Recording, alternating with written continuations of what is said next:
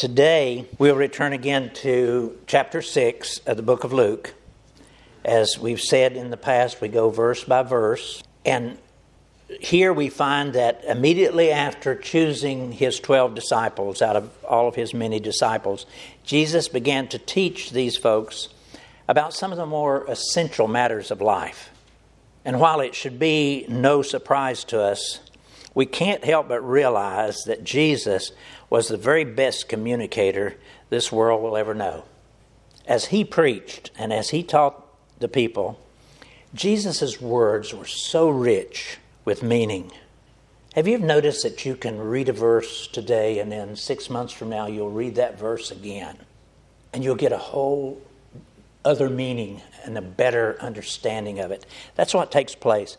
The Lord Jesus' words were able to describe matters both in a literal sense, and we'll see that today, but also at the same time, those same words, in using allegories and symbology, Jesus was able to express very deep truths from the Spirit. Now we know that Jesus especially liked to use parables, and he used word pictures that would describe very ordinary circumstances of life. But at the same time, those circumstances of life would express deep spiritual contexts and meanings. And that's what God calls in these scriptures secrets of his kingdom. He reveals secrets of his kingdom to us, but only to us who believe. And we can see that taking place in these words of our passage today. So if you'll turn with me to Luke chapter 6, there Jesus is teaching his disciples, and he's using familiar words that Bible scholars like to call beatitudes. Here in verse 20, Jesus began his teaching with the simple words, profound but very simple words, "Blessed are you poor." And again, note that Jesus is able to use words both in their literal sense, while at the same time those same words will have deep, profound spiritual meaning. Verse 20, "Then he," this is the Lord Jesus, "lifted up his eyes towards his disciples, and he said, 'Blessed are you poor, for yours is the kingdom of God. Blessed are you who hunger now, for you shall be filled. Blessed are you who weep now, for you shall laugh. Blessed are you when men hate you, and when they exclude you, and revile you, and cast your name out as evil for the Son of Man's sake. Rejoice in that day, and leap for joy, for indeed your reward is great in heaven. For in like manner their fathers did to the prophets. But woe to you who are rich, for you have received your consolation. Woe to you who are full, for you shall hunger. Woe to you who laugh now, for you shall mourn and weep. Woe to you when all men speak well of you, for so did their fathers to the false prophets." In an earlier message, as we were studying about the ministry of the Lord Jesus, we read from chapter 4 of this book of Luke, beginning in verse 18, these words, Jesus quoting them from the book of Isaiah the prophet, and he was saying them about himself. He said, "The Spirit of the Lord is upon me, because he has anointed me to preach the gospel to the poor." Notice those same words. To preach the gospel to the poor. He's sent me to heal the brokenhearted, to proclaim liberty to the captives, and recovery of sight to the blind, to set at liberty those who are oppressed, and to proclaim the acceptable year of the Lord. Now, in that message, we acknowledge that while much of the matters that Jesus taught and preached about centered in and around some of the social and cultural issues of the day, but he was far more interested in eternal matters of the soul of those who were listening, far more concerned about their souls than their temporal needs, their physical and emotional needs. We said at that time that those words, "preach the gospel to the poor," were not just making reference to people who were economically poor, but that those words also spoke about those who are poor in spirit, the ones who knew that they were needy in matters of the soul. And you and I should have at least moments like that where we know that we are needy in matters of the soul, because we are needy in matters of the soul. Again, God's words are so very rich in meaning and in application. And as we can see from the words of this passage today, His truth is able to say many things all at the same time. Here His truth is able to speak not only to the practical and physical and emotional needs of people, they're able to speak to the deeper needs of the Spirit. In this passage today, as Jesus traveled about the countryside teaching and preaching, the people were hearing new and different things about God. You'll recall in other verses in Scripture, Jesus would say, "You have heard it said, but I say to you." That's what He's doing here. He's teaching and preaching things to people, and they are hearing new and different things about God, different from the things that they had been taught by their priests in their synagogues. And having no Bibles to study at home as we do today, the people knew only the things that the priests had been teaching them. And it seemed that very little instruction was given about the common and the ordinary matters of daily life. And they especially knew very little about the more deep and intimate truth within the heart of God. That was not the nature of the teaching of the scribes and the Pharisees and the priests. And that's why Jesus came to live among us, to reveal the heart and the person of God the Father.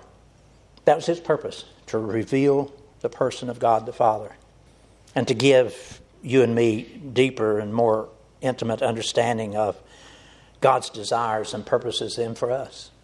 Here in these words, Jesus invites us to look below the surface of these written words and to allow the Holy Spirit the freedom to reveal the way that we should respond to some of the common matters of our daily life. And He does that throughout all of those verses that I just read to us. And so for the next 3 or 4 weeks, I'd like for us to take a very careful look into those words of the Lord Jesus and ask the Holy Spirit to show us more about the heart of God.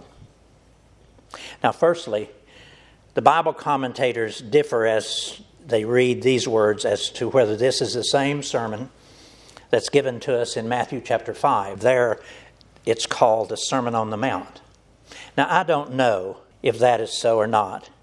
I do believe that Jesus probably spoke these same words as He traveled about. And because these particular words seem to refer to some of the more practical matters of life, I'm going to assume that this is probably a very different message than that given on the Sermon on the Mount. Again, Jesus spoke these words many different times to many different people. Now here Jesus begins with the simple words of a very profound blessing.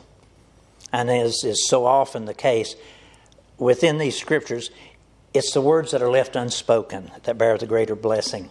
Hidden within these words is a covenant. It's a covenant regarding the manner in which our hearts and our minds are supposed to deal with the need and the desire for money. He said, "Blessed are you poor." Here, God is instructing us in how to deal with our need and our desire for money. And He wants that to be personal in each of our lives. And note also in the words that I just read that there's no particular amount of money or wealth that's mentioned.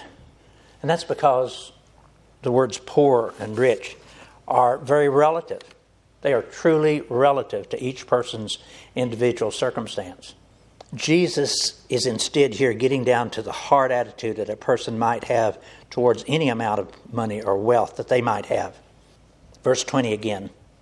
"Blessed are you poor, for yours is the kingdom of God." What is poor? Do you believe yourself to be poor? Are you poorer than someone else? Are you more wealthy than someone else? When you drive through the neighborhoods near your house, do you realize that you might not be as poor as your neighbor or someone down the street? And that's what Jesus is asking you and me to think about here today.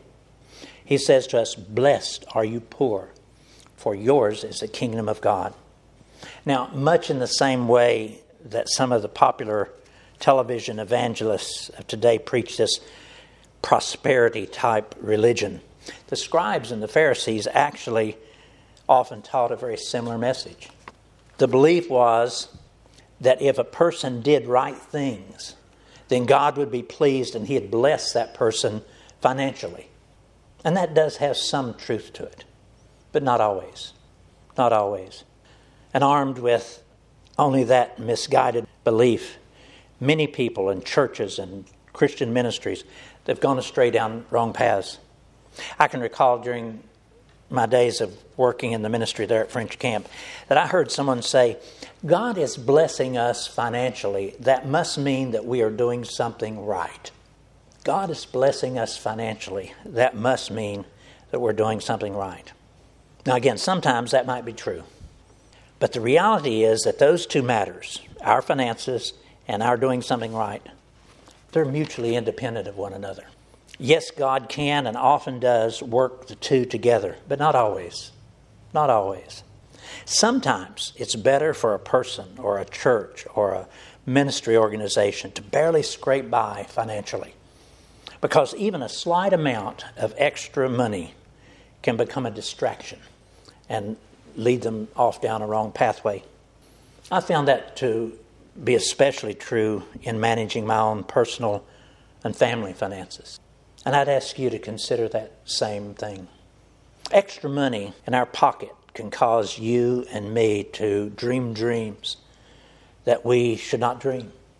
Dreams about another car or another truck, perhaps a bigger house, or some toy that we always wanted. And as we dream, we seem to forget the cardinal rule about owning something, and that is that everything that you own owns a little bit of you. Everything that you own owns a little bit of you. If you have a camper or a bass boat or a four-wheeler, and I'm thinking of us men, and you ladies probably have some similar things that you dream about. But if we have a camper, we have to take that out and use it. And we owned a camper while I was working, which meant that I only had Saturday and Sunday to go out in the camper, which meant it interfered with church on Sunday. And too often that takes place. Now, it's not as if those things are in themselves sinful. They are not. No, sin is far more subtle and sinister than that. Sin simply uses the money and the things that money can buy to distract us, to turn our eyes and our hearts away from the far better thing that God would have us to be doing. There's another expression. The enemy of the best is good. Think about that. I can have a lot of good times out fishing on Sunday, but is that the best thing to do? Distraction is part of the basic nature of wealth. If we have extra wealth, we can travel. We can go places, and that's not necessarily bad. But when taken to the wrong extent, it will be a distraction that takes us away from that which is a better thing. And that's also so with just even a small amount of money. Those that don't have enough money to own a camper or to go on a trip, even the small amounts that they have can make strong demands on them. Wealth itself and the amount of money is not the problem. It's the manner in which our heart, our mind, our soul deals with the ownership of that wealth that gets us in trouble. God has chosen to use the simple words, lust of the flesh. Lust of the flesh. He uses that expression to express that troublesome problem that we have with all forms of temptation, and especially money. We don't like that expression because it sounds harsh. It sounds vile and vulgar even. And it often is. But listen, lust of the flesh does not have to be the kind of lust that you and I might imagine. Lust of the flesh can be as simple as an inordinate desire for a brand new easy chair to sit in as we watch our brand new high-definition television. Lust is a response of the heart. It's a want, it's a desire that goes beyond reasonable boundaries. It really is all right to have a good, easy chair. And it's okay to have a high-definition television. But it's when our wants and our desires go beyond reasonable boundaries that we need to beware. Yes, you and I need a house. But do we need that expensive one that we're about to buy? Will the purchase of that new house be a thing that will bring happiness to our family? Or will it bring strife? Those high payments. Lust of the flesh is a powerful and very sinister adversary. Now here Jesus is dealing specifically with the lustful way that we deal with any form of wealth or ownership. And he tells us, blessed are the poor, for yours is the kingdom of God. But he then gives us a warning in verse 24, and he says, but woe to you who are rich, for you have received your consolation. All you'll ever receive is what you will have. Now note first that in these words, Jesus is personalizing his blessing and his warnings. He intentionally addresses these words to you and to yours. Listen to this, verse 20. Blessed are you poor, for yours is the kingdom of God. You know, we can read right past that and not realize God is talking to me or to you personally. But he is. He's saying, blessed are you poor, for yours is the kingdom of God. And then the warning also, he says, but woe to you who are rich, for you have received your consolation. We really do need to take heed when we read verses such as this. God is intending for you and me to take these words personally. He's speaking directly to you and to me. And he wants us to remember these words, perhaps in the next use of our money. In our finances, God truly does want to bless you and me personally and individually. We are his children. We are children of the King. And he wants to bless us. And he truly will. Especially if in our wealthy condition, we will still remain poor in spirit. Poor in spirit. If we don't value our money beyond its intended purpose. If we can see our money as simply being a provision that God has given to enable us to go on about his plans and purposes for us. If we can keep that right perspective, then, as his words tell us, blessed are we, for ours is the kingdom of God. These words, as I mentioned earlier, call to mind the words in the Lord's Prayer, thy kingdom come, thy will be done on earth as it is in heaven. Those words tell us that the kingdom of God actually begins now in these living years. And we're living in amongst it. And we're using our money in amongst this kingdom of God. And what we do with that money carries on into our eternity. We don't have to wait until we reach heaven to receive all of God's blessings. He gives them to us now. Let me say all this again, because this is so important, and that we also take warning that he gives to us. The manner in which we enjoy our money and our wealth during our living years really does matter, even and especially on into eternity. Have you thought much about that?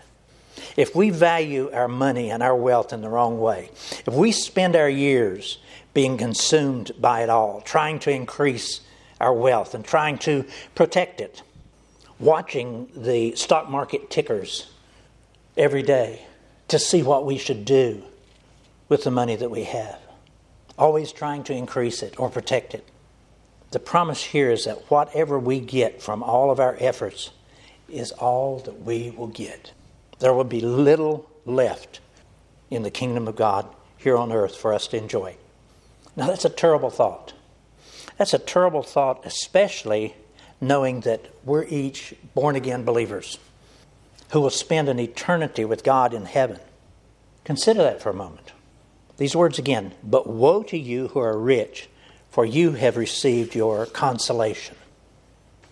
God is telling us here that yes, in this life, I might enjoy all these many indulgences of wealth, but that my wealth, your wealth, can go no further than these few days of life. What's that mean when we think about eternity? Will the things that you and I do in this life have an effect on our eternity with God? Now, our usual thoughts about heaven don't allow for considerations such as those. We just accept and believe that heaven is a perfect place. And it really is. It is absolutely perfect. But that perfection all the more bespeaks the truth that God's expressing in these words.